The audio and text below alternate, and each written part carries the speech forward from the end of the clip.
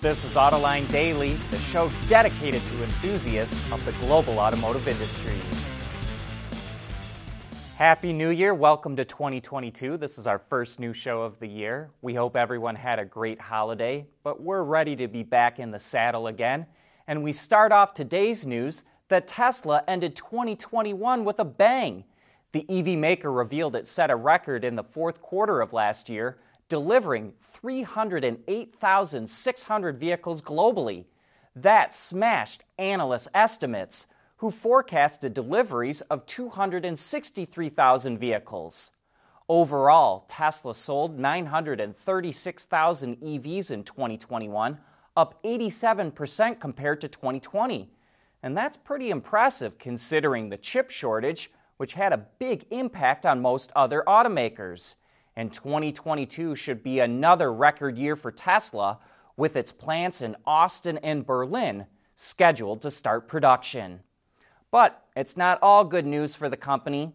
NHTSA announced that Tesla is recalling more than 356,000 Model 3s over rear-view camera issues and nearly 120,000 Model S's because of front hood problems. And it's recalling 200,000 Model 3s and S's in China because the trunk lid can open suddenly while the car is in motion. Tesla also agreed to prevent drivers from playing video games while the car is being driven after NHTSA opened an investigation into that feature. New York City is adding the Ford Mustang Mach-E to its fleet of government vehicles, including for law enforcement. The city announced it's purchasing 184 Mach-E's for $11.5 million. That works out to $62,500 per vehicle. The Mach-E's will start arriving by the end of June. The city is also planning on adding Tesla Model 3s to its fleet as well. The Big Apple is aiming to convert its entire fleet to an all-electric lineup by 2035. We want to know what drives your testing. OTA, connected car, diagnostics, remote testing. Intrepid Control Systems is here to help you work from anywhere. Intrepid Control Systems, driven by your data. Electric vehicles look like they're the future, and it seems like everyone wants to develop one, including Canada's entire parts supplier industry. The Canadian APMA, or Automotive Parts Manufacturers Association, announced Project Aero at CES in 2020, an all-Canadian effort to design, engineer, and build a zero-emission concept vehicle. And here's a digital rendering of what that vehicle could look like. It sure looks like a small electric crossover that looks like it could come from just about any manufacturer, but it also has some cool tech. It's trying to make the body from 8 large laser-welded stampings and, like Tesla, used large castings to form the front and rear frames. Level 3 autonomous capability is also being developed, as is a battery pack from a joint venture between giant Canadian supplier Martinrea and another company called NanoXplore. NanoXplore is a graphene supplier working on a way to use that material in batteries.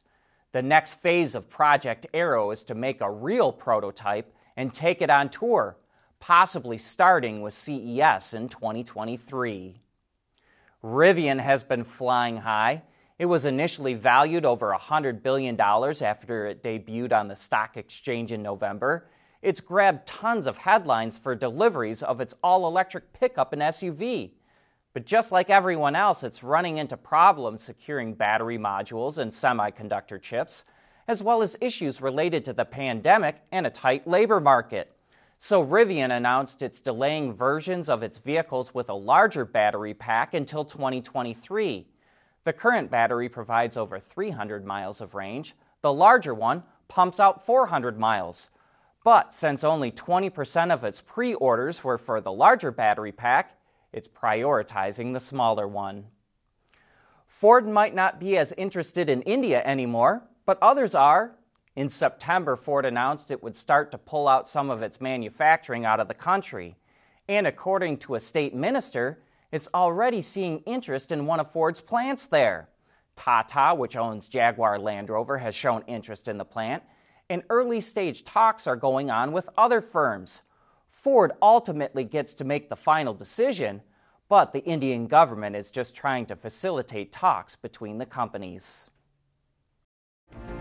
Mobility is becoming electric, connected and autonomous, just like the manufacturing world. But will always be one thing: a reliable partner for our customers.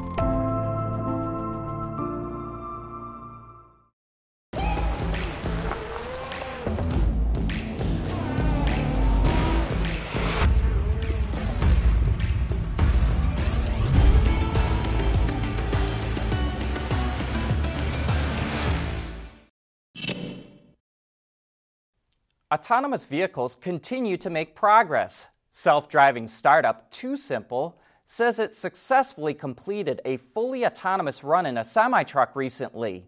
The Class 8 semi-truck didn't have a human on board and didn't require any human intervention on its 80-mile route. The trip, which happened at night, started at a rail yard in Tucson, Arizona, and ended at a distribution center in Phoenix. Waymo is currently developing its autonomous technology in Chrysler Pacifica minivans and Jaguar I-Paces, but now it's collaborating with another OEM. Waymo announced it's partnering with Chinese automaker Geely and will integrate its technology in a purpose-built ride-hailing vehicle from Geely's electric mobility brand, Zeekr. It looks a lot like a minivan, and it features a flat floor with plenty of space for riders. And there's no steering wheel or pedals. Waymo plans to launch these vehicles in the U.S., quote, in the years to come, but it didn't announce a specific date. But that brings us to the end of today's show. But make sure you look for our CES coverage coming up later this week. But thanks for joining us, and we'll be right back here again tomorrow.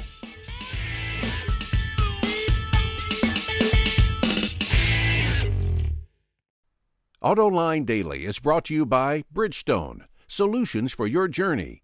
Intrepid Control Systems, over-the-air engineering, boost your game. And by Schaeffler, we pioneer motion.